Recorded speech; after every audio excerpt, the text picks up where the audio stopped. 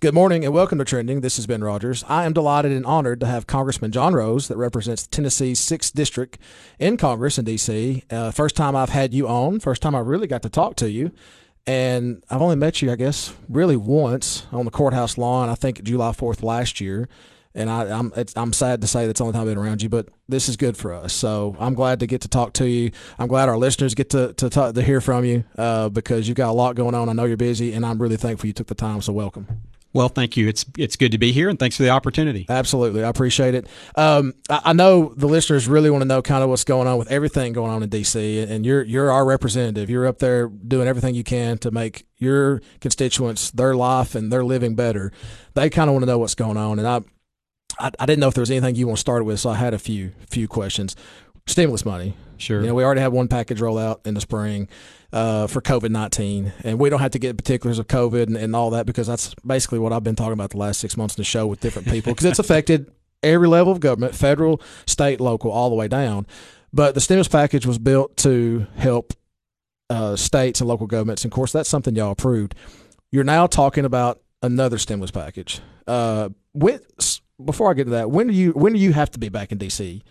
to meet back in session? Well, just learning today, we had heard kind of rumors over the weekend. We're going to go back on Saturday, so I'll travel back on Friday for a session on Saturday. But normally, we would have not returned until the first full week of September following Labor Day, and they had actually moved that back a week. So I think previously we were scheduled to go back on like the 14th or 15th of September. Sure. But now this Saturday. Is the first thing, I mean, I know you don't know, but do you think the first thing you're going to talk about is the next stimulus package? No. In fact, what appears to be on the agenda for Saturday is going to be legislation relating to the United States Postal System, Postal Service, and I wouldn't even say a bailout of the postal system, but actually relating to changes that are being made and concerns that the Democrats have. Efficiency moves that the new Postmaster General was making, and they're trying to stop those out of a fear that those are intended to somehow limit the Postal Service's ability to deal with the election ballots this fall. So you've only been in a year and a half, roughly? That's right. January 3rd, 2019 was when I was sworn in. So a little over a year, your district's hit with a tornado. Right. With a lot of damage, and then you facing COVID-19, and that's we're getting with the stimulus, but have you sat back and shaken your head like, wow?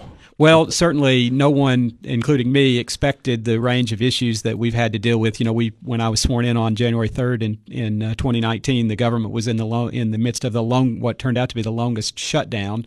It was a partial shutdown, and then we spent most of the House, at least the leadership, was focused on trying to chase the president all of last year, and so it's been an unusual time. And then COVID, of course, hit, in March.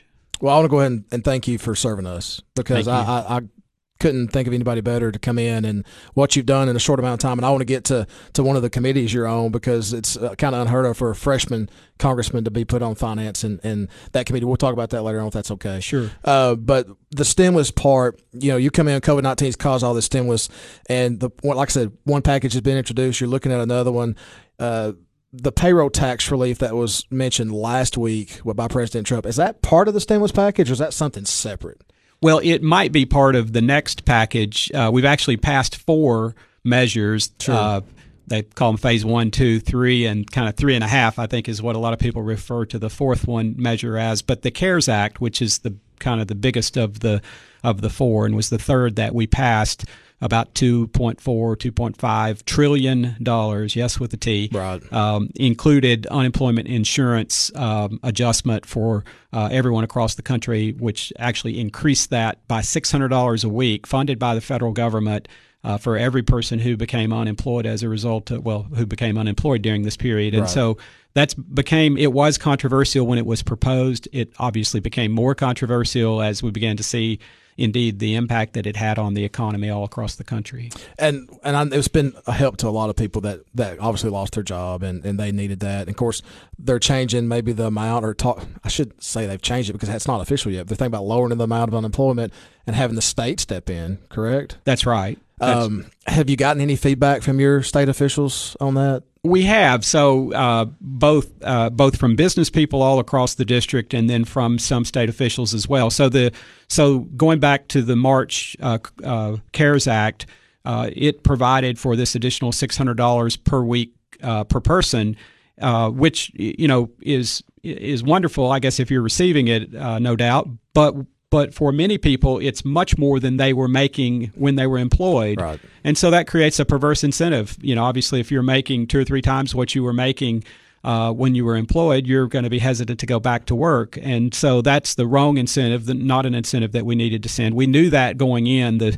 Several of the senators, and the CARES Act was really negotiated on the Senate side because the House Democrats refused to be involved in the negotiations. And so some of the conservative senators spotted this and tried to stop it.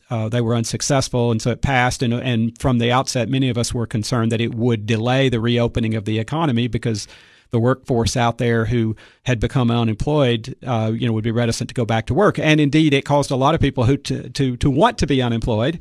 I've heard stories of people who asked to be laid off so that they could draw that unemployment. And we even saw some states kind of gaming the system. So in Michigan, the state of Michigan laid off its employees 1 day a week so that they could all draw the $600 federal supplement unemployment. Wow. And so mention that I have a friend that works in a restaurant as a server, and of course she did get laid off or was unemployed because of the shutdown and nobody allowed to come in the restaurant. So they told her, you get on unemployment, and she's like, hey, I'm making twice as much as I was. And it's like, oh wow. So she didn't really like it though. She's like, this is not fair. So she's like, what do I do? Do I stop getting the money? Do I live? And her dad's like, you got to live. You got to pay your bills. You got to get through school. She's a college student. So I've heard stories like that. This new stimulus package won't be as, I guess, overstated for revenue. Right. So there's been negotiations going on now for literally 2.5 months, I guess you would say, over what the next package might involve. Unfortunately, Nancy Pelosi and the House Democrat leadership made kind of the calculated decision that they were going to play hard to get, so to speak, and so they've refused to negotiate in recent weeks, and so they let that previous plus up, is what they call it in Washington, but that previous increase in unemployment insurance, they let that expire in late July. So then the president came along, and he has proposed, or in trying to use the executive power of the presidency to provide an enhancement to unemployment insurance, and he proposed a $300 per week enhancement, with states authorized to provide another $100 that the state pays for. And so I think that's kind of caught in limbo at this point. It's not clear that the president has that authority. We hear a lot of talk about that. What can the president do on his own? Sure. And so that's where that is. So we're still it's really caught as an impasse at this point. I heard Nancy Pelosi say, not this weekend, but last weekend, that she didn't want to negotiate. I'll wait till next segment to ask you a question on some of the dealings and communication that you go through. I can't imagine. We'll get to that next segment. But the CARES Act, and part of that, of course, I work with county officials every day, and I consult with them, and my job is to give them the best information possible. I'm not regulatory. They don't have to listen to anything I say. Some never do. Some just call me and ask me questions and chalk it up as something they don't listen to. But one thing that affects them right now through the stimulus and the CARES Act is the Coronavirus Relief Fund. I think it's Section 5001. That money was sent from the federal government down to the state. Tennessee decided to allocate the money they received, which I believe was close to $1 billion or over $1 billion. They decided to allocate $115 million to local governments for reimbursement or to spend the next couple of months on expenses related to COVID-19. Now, I think the date goes back to March. Would the next stimulus package, you think, and of course I know it's opinion now, but you think, would that loosen the restrictions on local governments? Because some counties and cities are actually having financial troubles and struggles. They would like to maybe supplant that money from the state just to operate on. Do you see maybe in the next stimulus package? Your thoughts? I think there probably will be greater flexibility granted when it's all said and done, and that was probably going to be a part of this fifth package when it came through, and there was a lot of discussion around that. Going back to March, at the time, the general thought of the Congress, and of course at that point, no one expected this to last as long as it has. So there, was a much more of a short-term mentality about what this was going to be. But the view was we didn't want to allow state and local governments all that much flexibility because we didn't want it to be a bailout to poorly managed cities and states across the country. Right.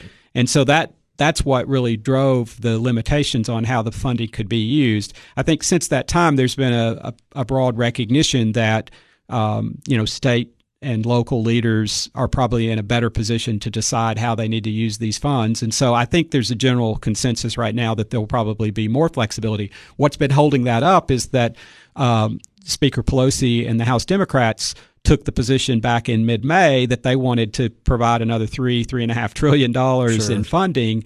And so that became the focus of the negotiations. And even now, they've told the Senate side negotiators in the White House that I think the president and the Senate leaders were looking at maybe another $1 trillion, and they've said double that, and then we'll start talking. Wow! And so that's kind of where things stand presently. Okay, when we come back, I want to talk a little bit more about the Coronavirus Relief Fund because a lot of my listeners are really involved with what's going on in their cities and counties. If that's okay, you're listening to Trending. This has Ben Rodgers.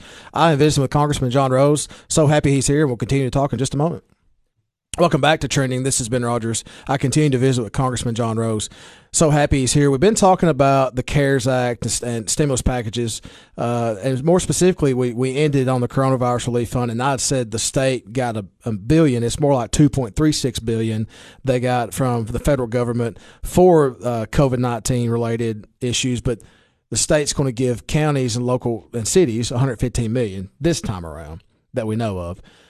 Cities and counties are trying to figure out what they can use the money for. When they call me in the counties and say, "Hey, what's a justifiable expense?" Well, what we're being told is that anything that will help you create social distancing among your employees or make your facilities better or healthier to avoid any kind of contact with COVID-19, you can spend it on. But it hasn't exactly been laid out. Well, they could buy if ambulance, if they have two people riding an ambulance and they need one per ambulance, they can buy another ambulance. We haven't really got the go ahead on that. Or for a county highway department, a lot of the times their workers will carpool in the same vehicle, a truck or a car, to get to a site. Well, now they're saying you don't really need to do that. So can the highway department go buy another vehicle? We don't really know. Do you think that guidance will be more clear soon, or is that a question that you don't know if you can answer or not? Well, I think this is what we're seeing here. One of the problems with top-down government, big federal government, and obviously the CARES Act and the other coronavirus bills that we passed were passed hastily to try and get aid out as quickly as possible. And so, frankly, a lot of the details were not addressed. And then the question becomes, so if you kind of take liberties with what you can do, how are you going to be held to account down the line? And we've all had experience with seeing the federal government step in later and say, well, we're going to impose hindsight now and say you didn't do what you should have done. So that's been one of the problems. It will continue to be one. I say to people, we'll be cleaning up this mess probably 10 years from now. There'll be fights over these things, sadly. And so I know it's a difficult situation for state and local leaders to be in when they've been given this wealth of money. In some cases, maybe you might say crazy amounts of money to address the issue, but then it's less than clear guidance on what they can do with it. So that's why I think you're going to see a push at some point this year, hopefully, for a little more flexibility for local and state governments. And my own view is when the federal government didn't provide guidelines, there should be a pretty wide berth given to local and state governments in how they spend the money. And so, I know Tennessee got $2.36 billion. Some of that has been distributed through a variety of different programs, including the one that you mentioned. Right. A lot of that the state still has available, and I know state leaders have been looking carefully at trying to shepherd those resources and not expend them then only to find that they're later given a lot more flexibility. So I think, because the Tennessee economy in particular has bounced back pretty quickly and revenue collections have held up actually a lot better and bounced back a lot better than most people expected, hopefully our state's going to be in a pretty good position going forward. And that doesn't mean there aren't areas where people are hurting, in both individuals and businesses. And so we've got to, and other institutions and government entities. So we've just got to, we've got to be mindful. And that's why it's frustrating to see in Washington then the political gamesmanship that's happening, because, there are those who still need help that we haven't gotten help to. and it's a shame that we can't kind of put partisan politics aside. I understand. And get the right answers. Yeah, I understand. And one of the questions, and one of your constituents, a county mayor, called me, I guess, last week and said, we have to do all this paperwork, which is fine. We don't mind doing that, but our time frame is so small to get everything in. Well, what if we don't get everything in? I said, well, the state still has the money, like you said. It's still there. He's like, well, do they keep it for themselves? What are they going to do with it? I said, well, it's one of those things we got to find out. That's just one of the questions we don't know. If you don't get your paperwork in, because they had spent extra money on like cleaning services to clean the courthouse, to clean county buildings if they thought somebody might came in contact with COVID-19. So they do this big cleaning, and school systems. The one in Putnam County, the school system in Putnam County bought these static machines to spray in these schools, and they're thousands of dollars. Well, this right here should apply because you're cleaning the school every night with these machines. So we're thankful for that. We just don't want to get in trouble by spending on something that might not qualify. Right. And then there's the Families First Corona Relief Act, I believe, that provided up to 80 hours for employees that either came in contact with it or had to be out for 14 days caring for themselves or caring for a family member or staying home with a child that may become in contact. So that was passed early on too. That was right. I think it was second phase. Right. Yes. So that's something y'all did, and that would take care of those employees that have missed work because of this. But there was additional personnel hired to maintain some of the cleaning and some of the guidelines that were in place. So that's good news. Of course, I got good information I can take back to my counties now, and I think that's great. One thing that I've noticed, and with the stimulus packages, some states are not doing as well as Tennessee as far as their money goes.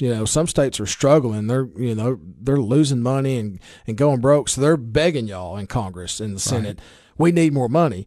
Well, Tennessee's really not in that bad a shape. Tennessee actually, I mean, I know they'll take the money. Don't get me wrong. Paul Bailey may call me and yell at me after this show, but the Tennessee will take the money, but they're not broke. Tennessee's not broke. They've got enough in the rainy day fund, but it's other states like Michigan or maybe your northern states that have really struggled to maintain.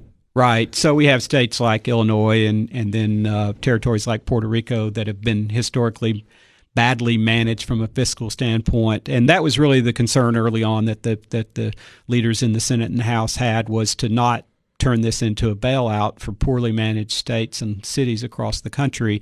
So Tennessee's in a very good spot, and we want to stay that way. And that's why I would applaud our leaders here in Tennessee for working cooperatively to get the state reopened, to empower local school districts to make responsible decisions about how to reopen local schools.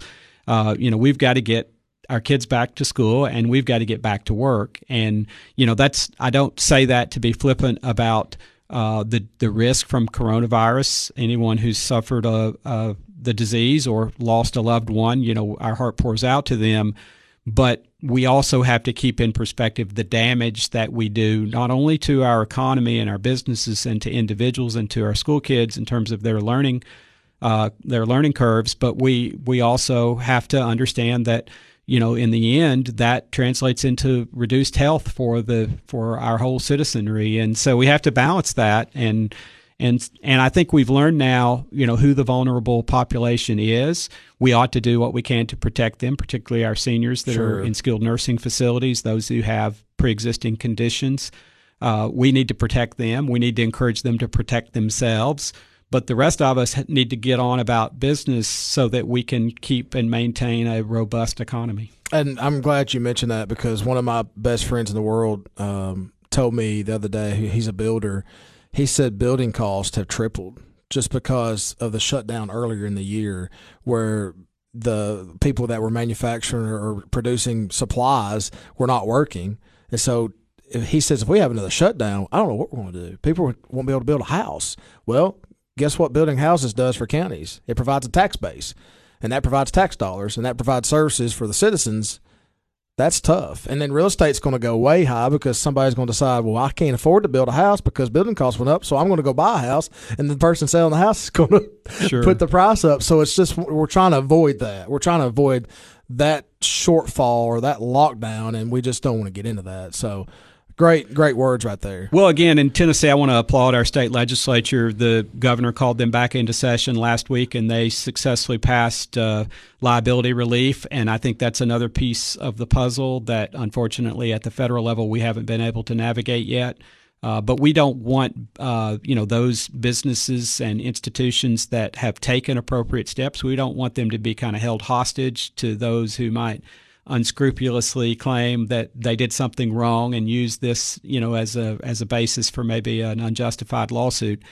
We have to get the economy back up and going. We have the great circumstance that if you go back to February, we were enjoying the best economy arguably in the history of the nation, yes. Certainly in my lifetime. I'm 55, and no doubt it was the best economy, lowest unemployment rate in my lifetime, lowest unemployment rate importantly among minorities and women and children and youth that we had ever seen on record. And so we can get back to that, but we can't get back there quickly if we don't start that process of reopening the economy. And we've got to be sane about it. And interestingly, as I've traveled around the 6th District of Tennessee, what I mainly find is that particularly our older citizens, some of those who maybe you would consider to be the most vulnerable, they seem to have the clearest eyes about this. They've lived through a lot. They've seen similar types of challenges in the past with disease, pandemics or supposed pandemics, and they're kind of scratching their head. What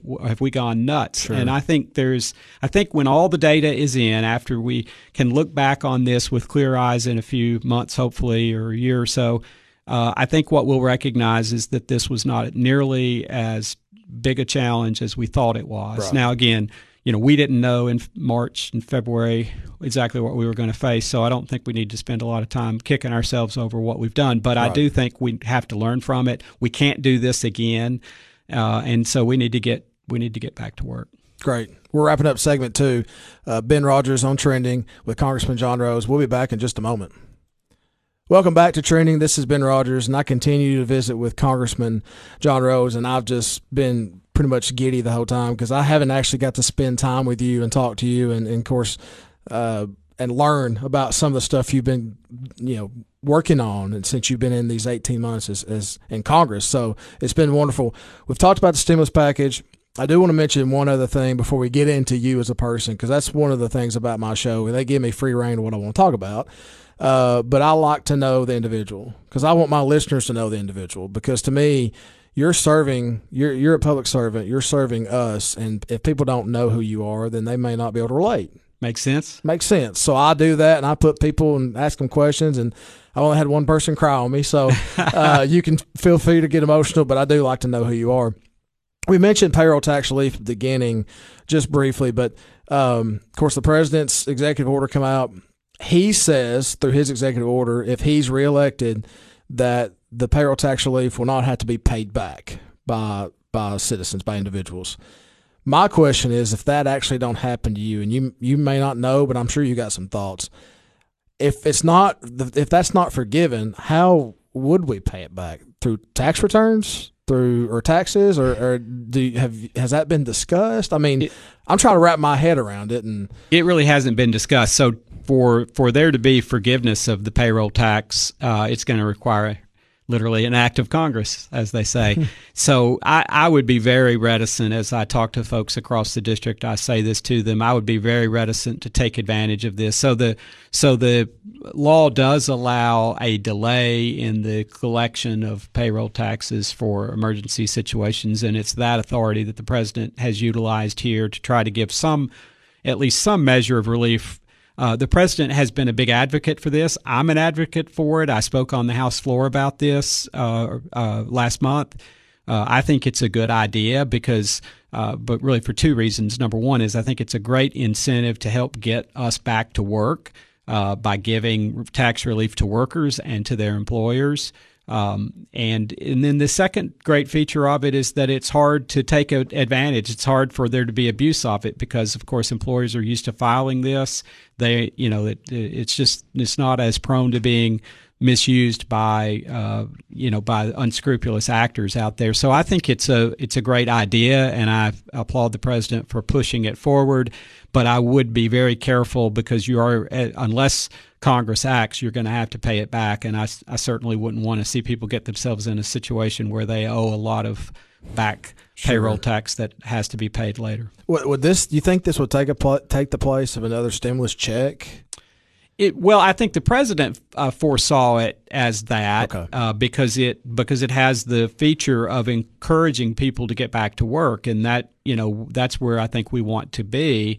That doesn't mean that would be the only element of further relief, because I think it could be appropriate for there to be some other elements. For example, I think we need to have some targeted relief, targeted at businesses that have been particularly impacted by the coronavirus shutdown, and probably the listeners can give some examples of these. But if you think about industries like one that I've been dealing with here recently is the charter motor coach business, the guys that haul around musical performers, or that you might charter to take your senior class on a class trip. Those guys have been devastated. I mean, nearly 100% shut down, and not through any fault of their own. I mean, the government's done this to them. It's not because they managed their businesses poorly. They've just been told you cannot operate. Right. And so businesses like that have seen in some cases 70, 75, as much as 100% loss of their revenue over the last 4 or 5 months now, we need to help those industries and businesses. And if we don't, the price that we pay is that it will just make the economy that much slower to come back, and that's not to anyone's benefit. Right. That's good information. We'll move on from all the stressful talk. I want to get to, of course, you're in the 6th congressional district. The best way to describe that area, to me, is what, Robertson County all the way to on the border to Fentress and Cumberland, down to Cumberland, and Robertson to Pickett, and all the way down to Coffee County. And is it all of Coffee or just part of all it? of Coffee? All of Coffee. Yeah. Okay, so all of 17 counties, part of 2. Wow, that's a big area. So you've got good people helping you. I do. We have a great team and managing that. So that's the district, and so I'll go backwards. But what made you decide that you wanted to be in Congress? Well, thank you for asking. So I'll kind of skip a lot of the background, but this is my first time to run for elective office, and so going back to the 2016 presidential election, when President Trump was running for election, my wife and I spent a lot of time, as did probably everyone, watching that race unfold, and we kind of grew very concerned about the future of the country. We felt like we were at a crossroads as a country, and that's what really started us talking about this. At some point, she got tired of listening to me talk about it, and she said, well, if you're going to talk about it, you got to do something about it. And I said, what would you have me do? And she said, you should run for office. So that's how I got into this. Again, the concern being that the country that we pass on to our children and grandchildren, it should be better than the country that we got from our parents. That's been the tradition in America going all the way back to the beginning of the country, and we don't need to be the generation that breaks that streak. I've got a little boy. He's about to be 3, named Guy. He will be the 9th generation of my family to live in Tennessee, or he is the 9th generation. And so I want to make sure the country we leave for Guy is in good shape, and I think that's a real risk. So that's what motivated me to run. And you answered the other question. No previous public service official public service experience, no previous elected office. Well, no elected office. I did serve very briefly for about 6.5 months as Tennessee's Commissioner of Agriculture. I was the 33rd Commissioner of Agriculture, got appointed when I was 37 back in 2002, served for about 6 months at the end of the Don Sundquist administration. Sure. I tell people I came to Nashville after the legislature went home. That was the year that the legislature voted down the state income tax proposal. Many people will remember that. And I was an opponent of the income tax. Right. And so it's kind of remarkable that Governor Sundquist appointed me. But he appointed me, and I came to town in late July, and then I left in January with the change of administration. And so so that was my other, I guess, experience with public service. And you live in Cookeville. That's right. But as a child, you grew up in Smithville. No, I grew up in Cookeville. Did you grow up in Cookeville? So, okay. But you grew up on the farm some part-time in Smithville, maybe? Well, my dad, my mom and dad moved to Cookeville from our farm, which is right on the DeKalb-Smith County line. Two little communities people will know that are from that area, Lancaster and Temperance Hall. Right. And our farm is about halfway between those two little communities. And so they moved here in 1964, the year before I was born. I grew up in Cookeville, went to all the way through school, graduated from Cookeville High School. You're a Cavalier. And I was a Cavalier, but actually started out there at Putnam County Senior High School, but they changed it to Cookeville High School while I was in high school, and then I went on to Tennessee Tech and got a degree in agribusiness economics. But farming's been a part of your life. It has. So my dad continued to operate our family farm. It's been in the family. Guy again will be the 9th generation, and so that was his passion and his love and his avocation, I guess is a way of saying it. And so he continued to operate the farm, and so I spent my afternoons and Saturdays and Wednesday afternoons and summer vacations at the farm. This is probably an obvious question, but how much do you enjoy farming compared to actually you're an attorney, right? By training. How much? Tell me the difference. Like attorneys got to be stressful. Farming, not so stressful. I mean, I asked that because farming's probably deep down and rooted in you, and that's something that you got a passion for. That's right, and it is a love of mine. If I could only figure out how to make a living doing it, there are probably some full-time farmers listening, and you have my apologies because I ruin it for you because I produce and yet I have a hard time making a profit. And so my dad loved farming, and he instilled that in me at a young age, and so that's something I've always wanted to do. And everything else I've done, frankly, up until I ran for this office, I was doing it as a way of supporting my farming habit. Right. And so there's the old saying of how do you make a fortune farming? You start off with a big fortune and you farm until you run out. Right. So livestock on the farm? Livestock. Historically, we had a grade A dairy. Okay. Obviously anyone who's familiar with the dairy industry knows it's been in decline in the Southeast for decades. And so we exited the dairy business after about 50 years back in the 90s. But today, beef cattle, primary product, and hay. We grew tobacco, burley tobacco. Probably a lot of your listeners have worked in a tobacco patch. And so we grew tobacco until the federal program actually just beyond it. And so today, of course, obviously being in Congress, it's hard to do any of those things. So I'm about done as a farmer until I'm not in Congress anymore. I'm actually on the Ag Extension Committee for the county, for Putnam County. So I know you've probably spent a lot of time with our extension office here. Sure. And they are wonderful. And I'm just putting a plug in because they've had to fight their way through this and try to figure out how to serve their people. And provide the same services, and they're not even in the office, but one person maybe at a day. So they're wonderful. Glad to know you've got the farming in you. I knew that. Just wanted you to talk about it because I love talking about things that drive people and a passion for. We got one segment left. You good to stay one more segment? Yes, sir. All right, awesome. This has Ben Rodgers. We'll continue with Trending and Congressman John Rose when we come back. Welcome back to Trending. This is Ben Rodgers. I continue to visit with Congressman John Rose, getting a little personal with him and talking about his growing up in Cookeville. He's been here all his life and spent a lot of time on the farm in Smithville or DeKalb County, Smith County, and learning about him. And, of course, you said you graduated from Tech. That's right. And when you, as a senior graduating high school, did you have a clue what you wanted to do? I did. So, of course, again, I was active in 4-H. You mentioned extension here. Scott Chadwell was my extension leader back in the day when I was in 4-H. I showed sheep. Scott was a great influence. And then I was in FFA, agricultural education in high school. And that had a big impact on me. So I knew all along I wanted to study agriculture. So at Tech, I studied agribusiness economics, graduated in 1988. By the time I graduated, I had kind of come to the realization that I was hoping to take over the family farm. And I'm the youngest of 4. And my dad had always made it clear that kind of as a family tradition, the siblings divided the farm. So if I knew if I was going to, be able to actually operate the farm, that I needed to figure out a way to buy out my siblings. Right. And so I thought, gosh, I'm not even sure I can make a living farming, much less buy the farm. And so I started thinking about what was I going to do. And so I had, as I graduated from Tech, I had two options. I ended up with an opportunity opportunity to go to graduate school at Purdue University, study agricultural economics, and also was thinking about law school. And my thought was could be a country lawyer, right. And that might be a good way to make a living. Well, I ended up going to Purdue to graduate school, which was a great experience and probably had a lot to do with my political thinking today, because I got to know a gentleman named Earl Butts, who had been the former Secretary of Agriculture. Right. And he and the other professors there at Purdue had a lot of influence on me.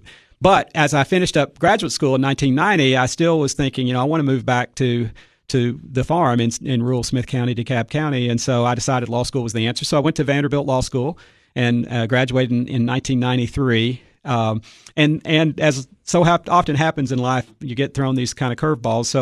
So I had a pretty big debt coming out of law school. Right. I borrowed money to go to Vanderbilt Law School, for goodness sakes, which I thought, I would never be out from under this debt. So I took a job at a large law firm in Chattanooga, thinking I'll learn from the big guys down there and also make some money. And I've kind of left out part of the story is that while I was at law school, a fellow law school student and I had a business idea. It was really his idea, to be fair, and we started a business. And so in the beginning, he ran that business, and I was just kind of a silent participant.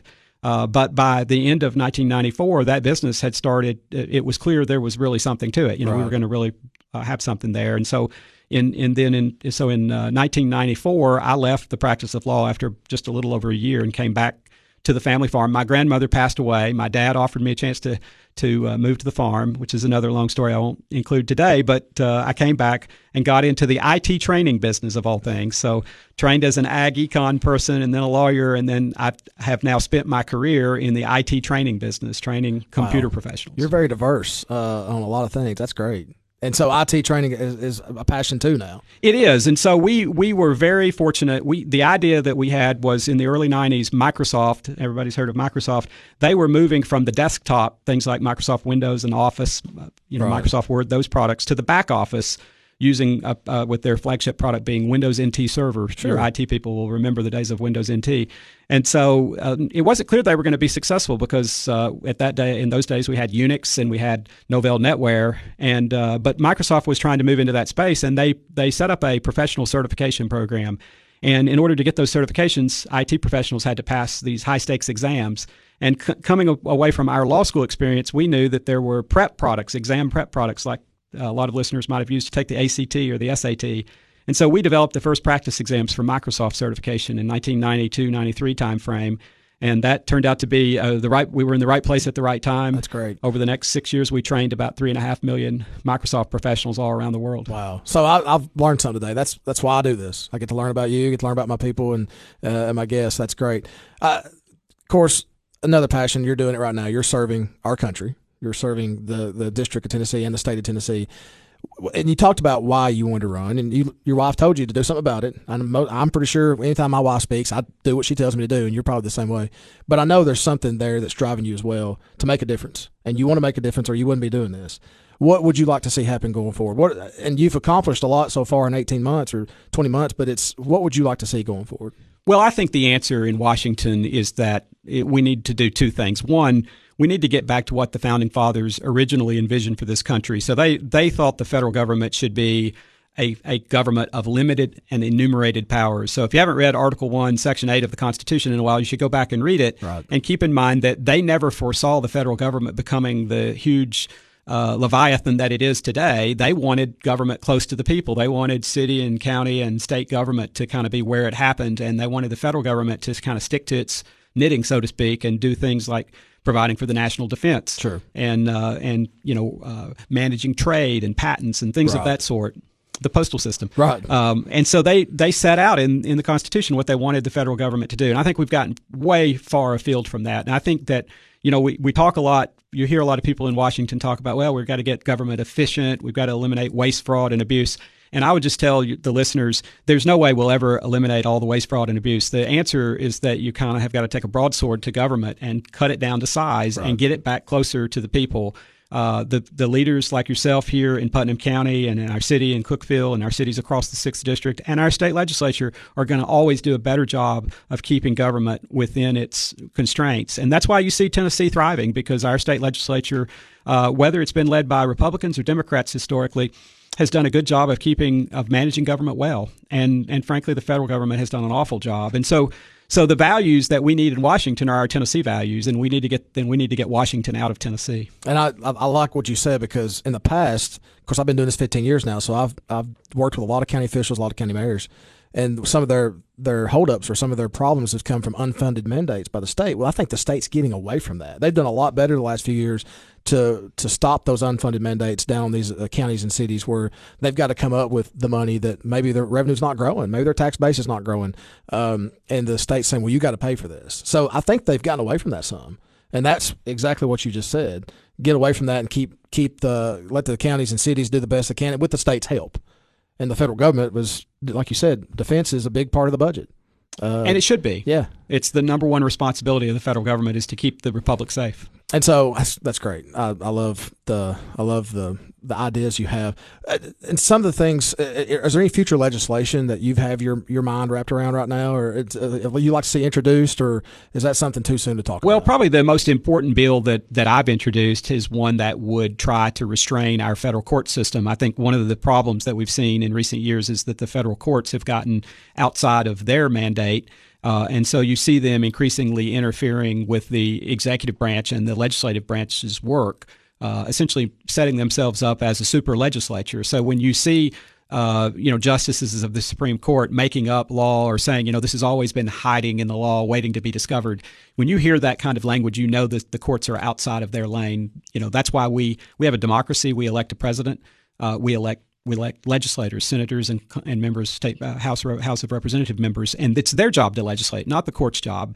And so so I introduced a bill last year that would stop the use of nationwide injunctions. And we've all seen this in recent years. The president comes along and he issues an executive order to do something, and then the next thing you know, here come the courts, and they say, well, we're going to bar this while it's being litigated. Right. And the problem with that is that we have we have federal district courts all over the country. There are literally hundreds of federal district judges. And so if you're a litigant and you can just go shop until you find a judge that you think might rule your way, and then that judge can stop the whole country from implementing something. And essentially what we see happening, and whether you're a Republican or a Democrat, it has happened both ways in recent years, frankly. You see the courts usurping the will of the people through their elected representatives. And that has to stop. And so I introduced a bill last year that would allow an immediate appeal of any nationwide injunction to the Supreme Court. In fact, it doesn't allow an appeal. It forces the Supreme Court to hear those cases. Right. So if a federal district court judge issues a nationwide injunction, the litigants have an immediate right of appeal to the Supreme Court. The Supreme Court has to hear that case. They won't like that. Frankly, right. The Supreme Court won't, because there'll be a whole lot of cases coming their way that they don't want. Right. And so they'll quickly do their job and say to the federal district court judges over whom they have jurisdiction, they'll say, quit sending these cases to us. And that's the aim of that legislation. And frankly, it should be a bipartisan. Bill. We've had trouble getting any Democrats to sign on right now because the shoe's on the other foot right now. Sure. I think if when and one day we will have a Democrat president again, they'll be real quick to recognize the logic of what I've proposed there. Now we're hopeful that we might get some action on that bill. But that's one thing in particular. Obviously one of the big accomplishments of the 116th Congress has been the passage or ratification of the USMCA trade agreement, the U.S.-Mexico-Canada trade agreement that I think is a good first step. It is a first step toward rewriting the trade laws of this country. And anybody who's worked in manufacturing across the 6th District knows that for 2 or 3 decades, our country has been kind of blindly letting our jobs go overseas. And we have to, we've gotten a tough lesson in that just this year. Sure. With what we've seen out of China. And we've got to rethink the way we do trade in this country. And I'm a big believer, as an economist, trained as an economist, I'm a big believer in the benefits of trade. Right. But it has to be fair trade. And what we've I think come to realize is that the rest of the world is not playing fair with the United States, and we've let them abuse us. And we've got to fix that, and we got to bring home our good jobs to the United States. Wow. Amen. Thank you so much. Will you come back? Because there's 5 or 6 things I didn't get to. Sure. And it can be later on. It won't have to be tomorrow. I won't bring you back in. Thanks for being here. Enjoy talking to you. It's been a delight for me, and I hope you've go away wanting to come back again. Everybody listening today, had a wonderful show. This has been Rodgers. It's been trending. Congressman John Rose has been my guest. Excited to have you back. We'll talk soon. Thank you, Ben. I appreciate it. Thank you for your service, everything you do for us. I'm so grateful. We'll see you soon. Yes, sir. This has been trending. I hope you have a good weekend. We'll see you next week.